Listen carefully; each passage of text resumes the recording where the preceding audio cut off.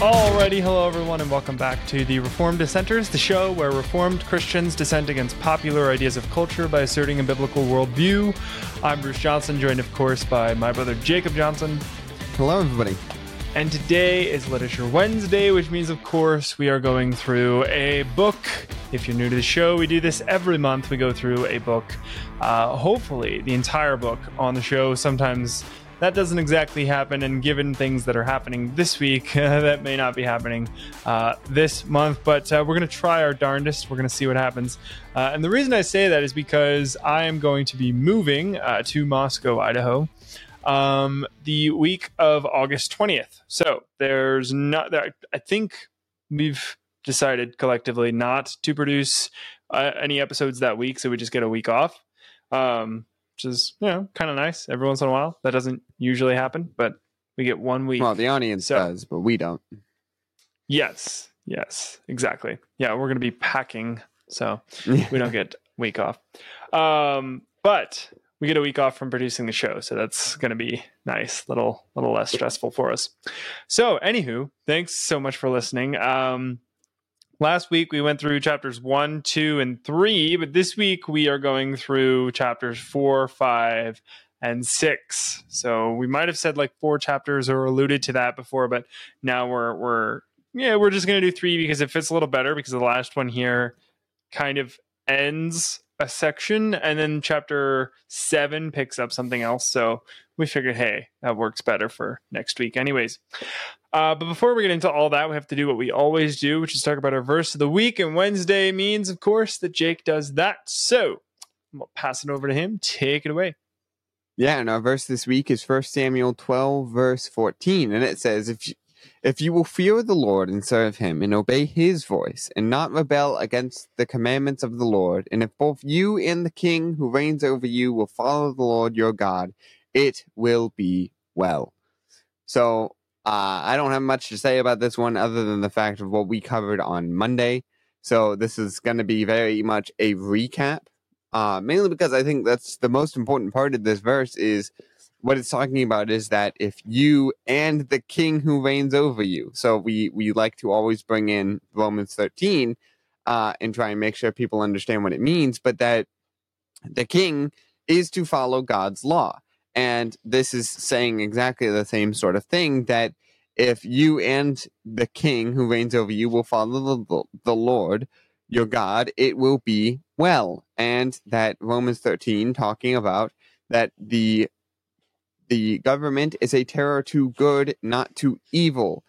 And that we have moralistic language there, that this is good is something that is given to us by God, if we understand the moral law, and if we understand that without God's word, we cannot understand morality. So morality can only be something that is understood through a biblical perspective. So if things are good and if things are bad, that means it has to be governed by God's law. So for a government to be a terror to bad, it would have to follow God's law. And exactly the same thing here without as many words, that if you and the king who reigns over you will follow the Lord your God, it will be well. So, yeah, that's what I got. Yeah, thanks, Jake. That was good. Part of that that I think you're right on top of is the fact that they don't get to just do whatever they want, which is, it's exactly what you stated.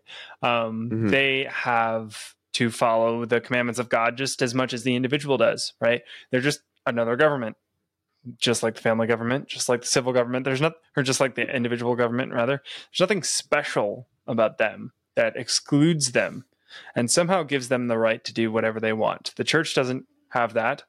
Thank goodness. The family doesn't have that. Thank goodness. The individual certainly doesn't have that. Thank goodness. Why the heck should the civil government have that? Makes no sense. Right. And this verse disproves that entire idea that they get to make up laws as they go along that are just on a whim and that don't meet the word of God's standards. So, very cool. very cool. There's a lot there, and we'll chat just a little bit more about that on Friday. But we hope that verse was informative to you. If you in the audience got something else from it, or maybe studied this a little bit more, or what have you, maybe you just agree with our opinion or disagree with it, send us an email, trdshow@protonmail.com, with your thoughts on what we've talked about with this verse thus far. Okay, so we're moving into 4 chapters here. We got chapter 4, 5, and 6. 3 chapters, not 4. Sorry, my bad. Still in the mode of 4 chapters from last book. Yeah, because last month we got to the end of the month and we were like scrambling to get it done, which was really unfortunate. And we might have a similar situation just because we're running out of time. I mean, a month seems so long until you have to live in it. So, yeah. It wasn't the first book that we were scrambling with, whereas we got it down kind of for the second book. The second book went a lot better, at least. I forgot. Yeah. I don't know if our audience would say that or not, but I think it was. So. Let's be optimistic, Jake. Let's take the win, even though they didn't give it to us, and pretend like they did. That's how I roll. So, for the 3 chapters that we're going to be discussing today, this week, is chapter 4, Shasta falls in with the Narnians. Chapter 5, Prince Corin. Chapter 6, Shasta among the tombs. So, hopefully you've read those chapters. You're familiar with what we're chatting about here, what we're discussing.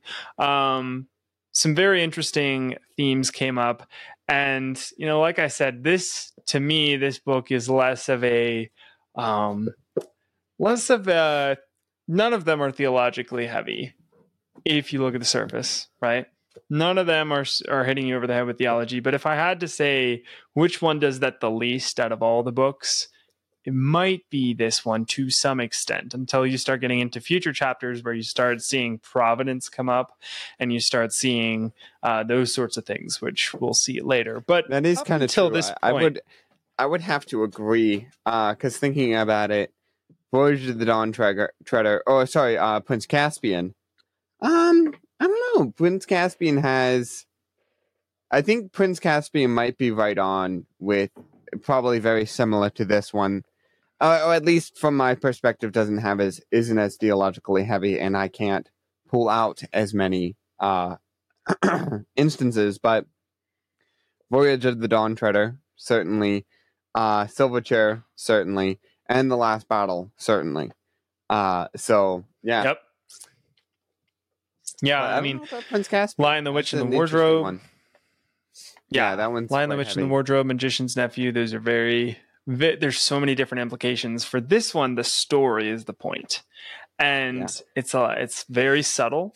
But yeah, of course, there are, like we've said before, if you truly have a biblical worldview, you're going to be consistent with that.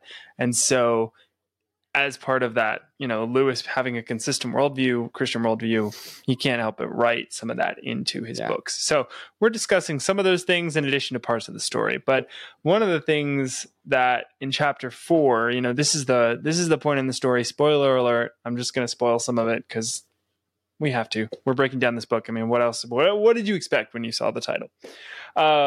So if you haven't read it, stop now, go back and read it. I'm just going to assume that if you're listening now, you've read the book, so we can spoil it just a smidge. So this was the chapter 4, where they're trying to sneak through the city. What was the name? Oh, Tashbaan. That was the name of the city.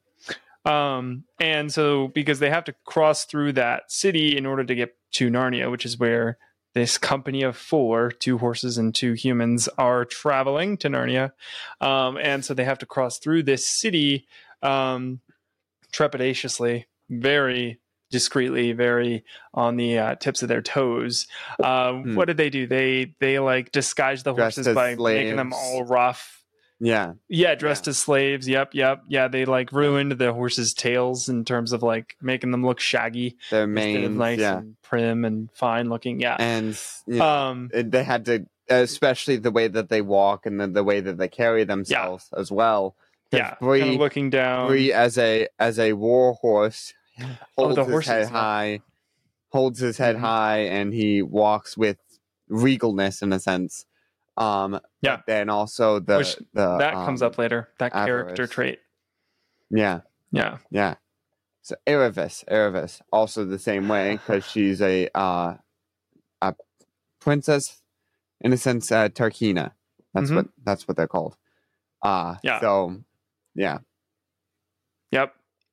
Yeah, so now they've kind of snuck into the city and they're trying to make their way through without being seen. But the tricky thing is there's so many high officials and people who might recognize them, especially since they were in the high courts and whatnot. Well, Erebus was, not Shasta.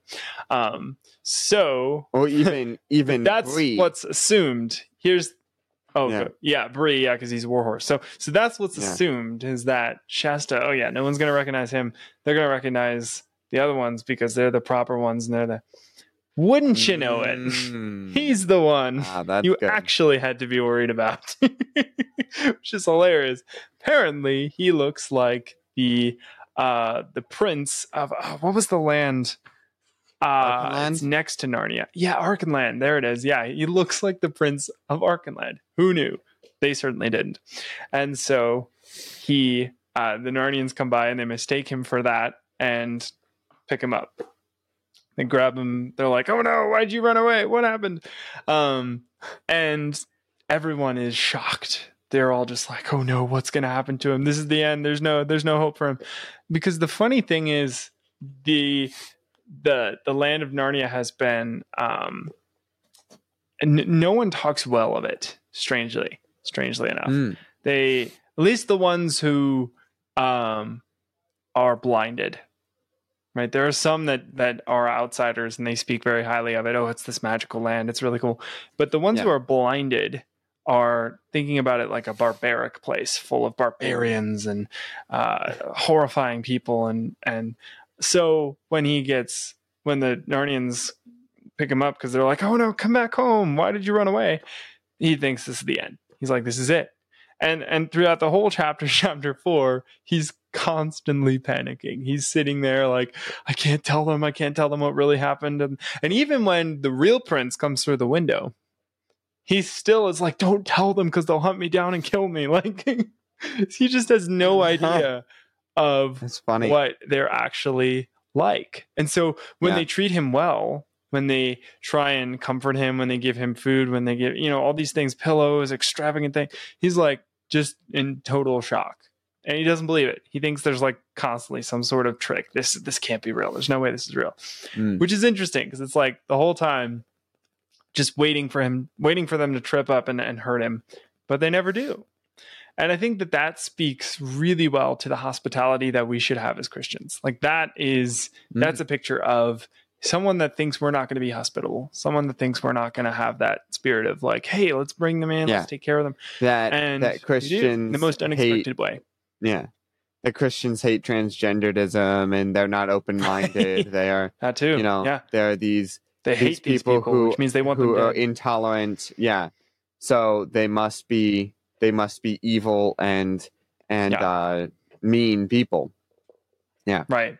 Yeah. I can definitely see that. Yeah, and we can't be.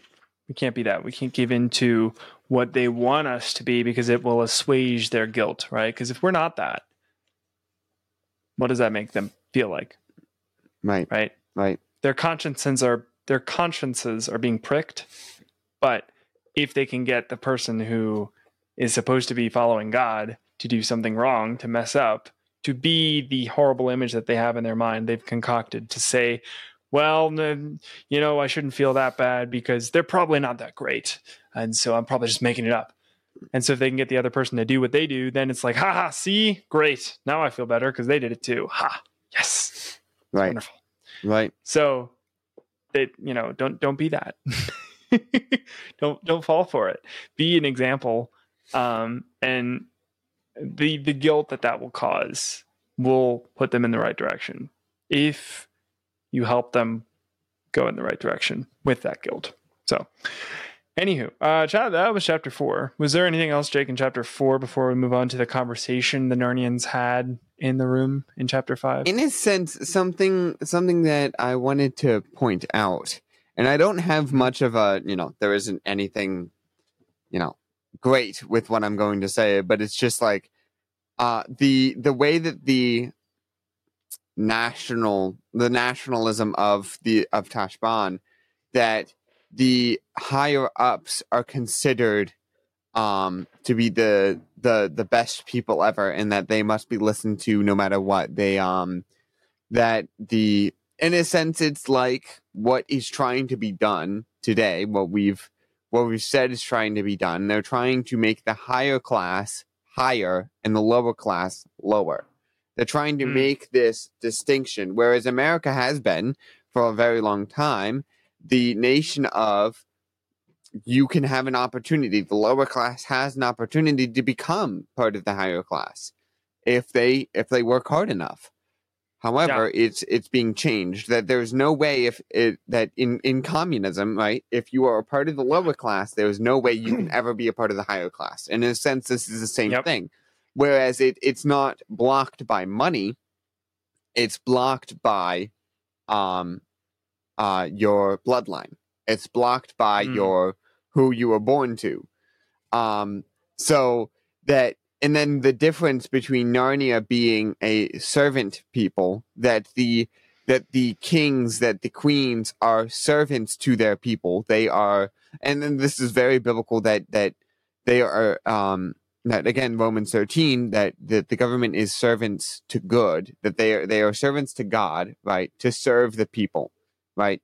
They are our servants. And all through we have the heads of every station being like servants in a sense. You have your pastor who ministered, as I talked about before, minister being a servant, being a ministered in Latin means waiter. So it is a servant. They are waiting on people. And that's where we get our modern word minister from, and we would call a pastor a minister, right? So that, and I went into a rabbit trail, so sorry, Bruce. But so long-windedness short. No, that was good. Move on. No, that that made sense. There was some connection there. That's all you need, really. You just need a sliver, a single string point of connection, and there you go. Connecting these two iron blocks. Yeah, right. I don't think you broke the string entirely. It's starting to snap, but I think you made it. Yeah. So, Prince Corin, that's chapter 5. Kind of continuing on with the story.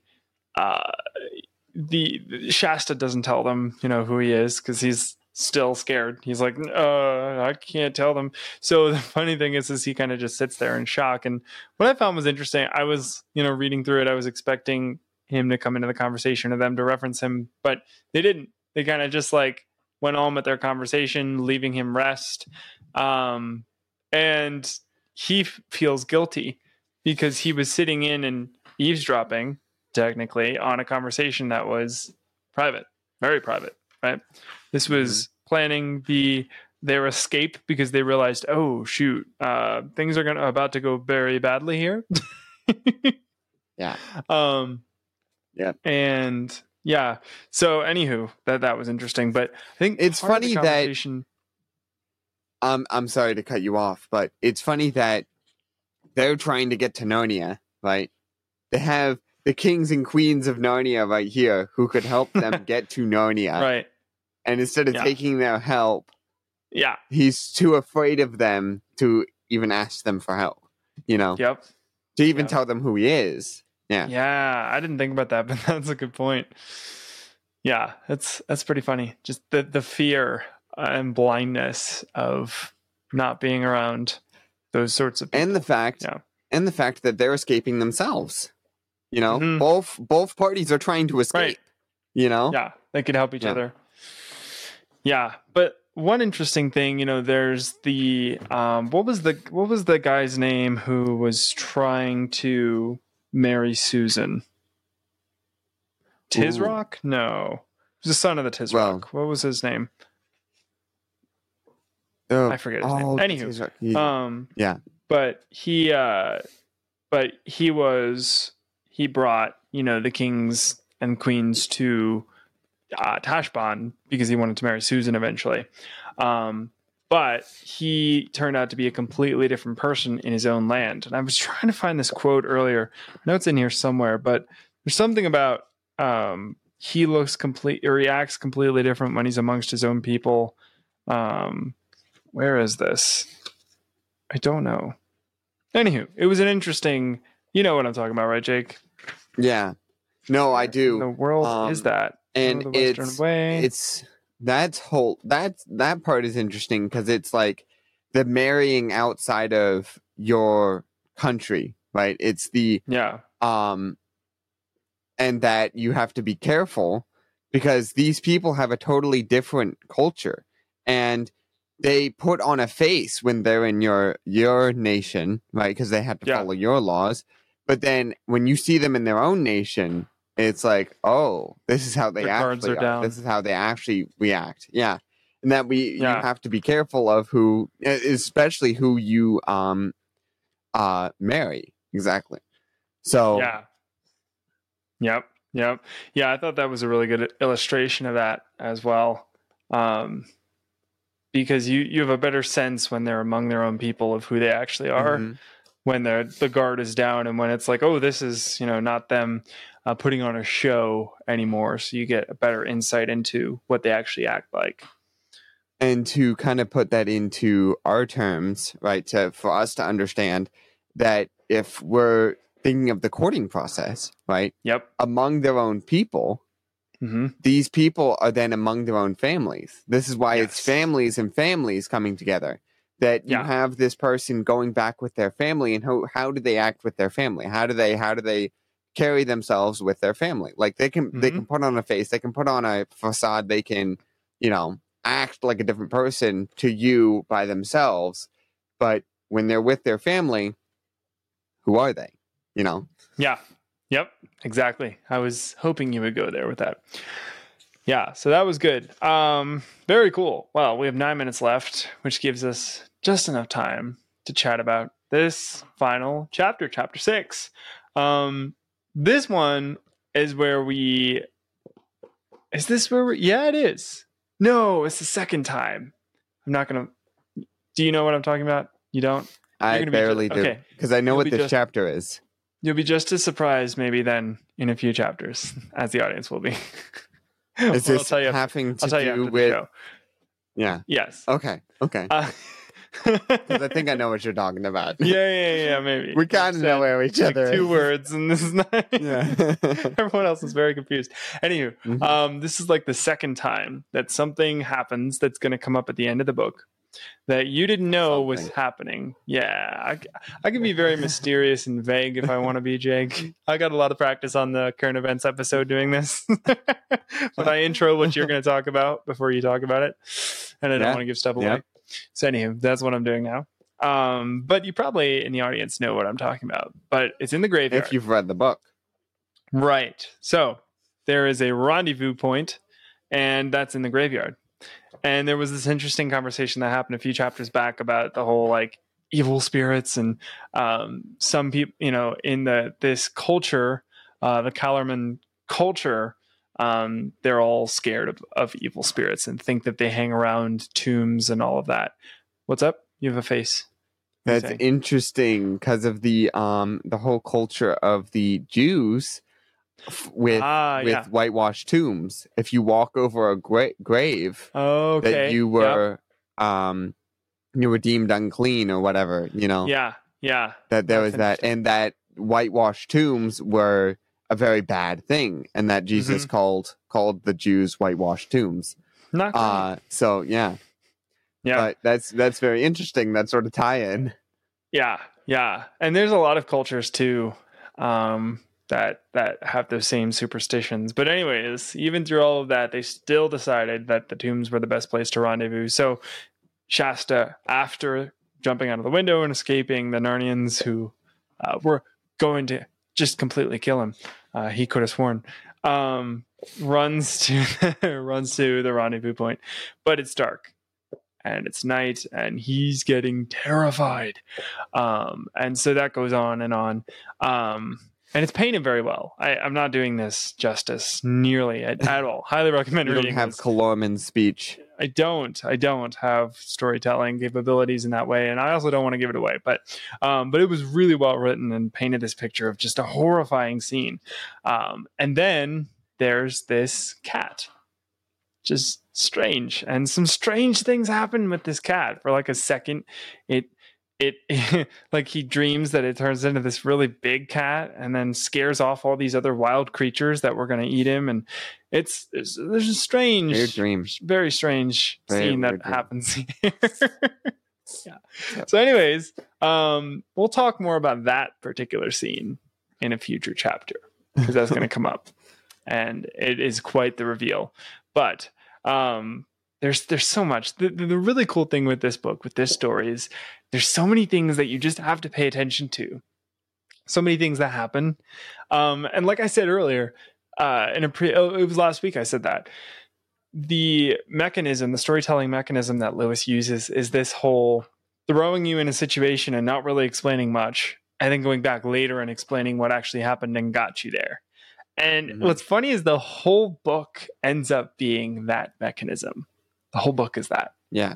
And you don't even realize it till the end. He uses it in little pivots all throughout the book. Little examples of, whoa, what just happened? Oh, and then he goes back in time and flashback. Let me show you how we got here.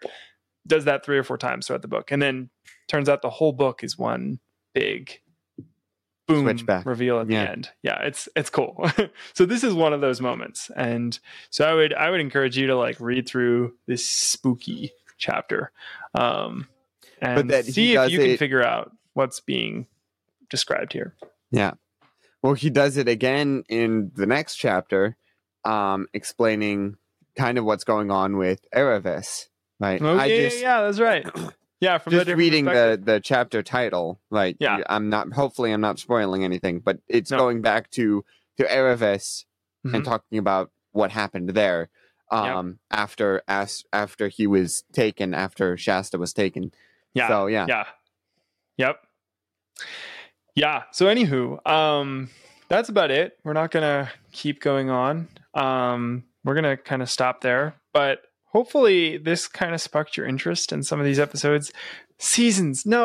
Chapters. I did it again. At least Seasons, 27 episodes. minutes. Yes. I've just TV added show. another. I know. It's kind of like, I feel like I'm watching a TV show when I read these books. They're so darn good. That's true. So descriptive. That can be very true. That's why I keep getting that stuck in my head, because I'm like, oh, in episode 1 this happened, and then episode 2. Yeah.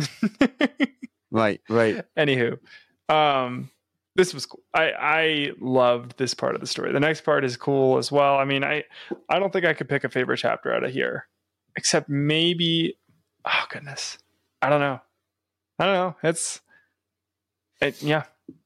Maybe the end. The end. But the end. It's all so good. So highly recommend looking back through it, reading through it yourself. But anyways, these were some of our takeaways, and we were focusing a little bit more on the practical theological side of things, which I don't like to do for a fantasy book like this, because it takes away it does. But I wanted to pull out some of those, and Jake pulled out some of those as well, because I just, there's so many in here that I think are really good to get, and especially too, like, kids won't get that, right, reading through it, but adults can, which is why this isn't just like a kid's series. It's kind of a series for all sorts of people, which is kind of neat. So anyways, we'll leave it there. Thank you. Jake, any final words before I'm not going to leave you out of the conversation? Nope. I feel like I've been very in this conversation. You have. I feel like I've taken over too much for you. You have not done that. That's for sure. Anywho, thank you in the audience so much for watching or listening to us today. Don't forget, our show website is trdshow.net. Send us an email, trdshow@protonmail.com. We're looking forward to hearing from you, and we will see you on Friday. We've got quite the discussion topic coming up and coming at you. Jake has done quite a lot for the prep for this one already, and I'm super excited to chat with this topic with him, and you all get to listen in on it, so you don't want to miss our Friday episode. We will see you then. And remember, everyone, in all that you do, do it as unto the Lord.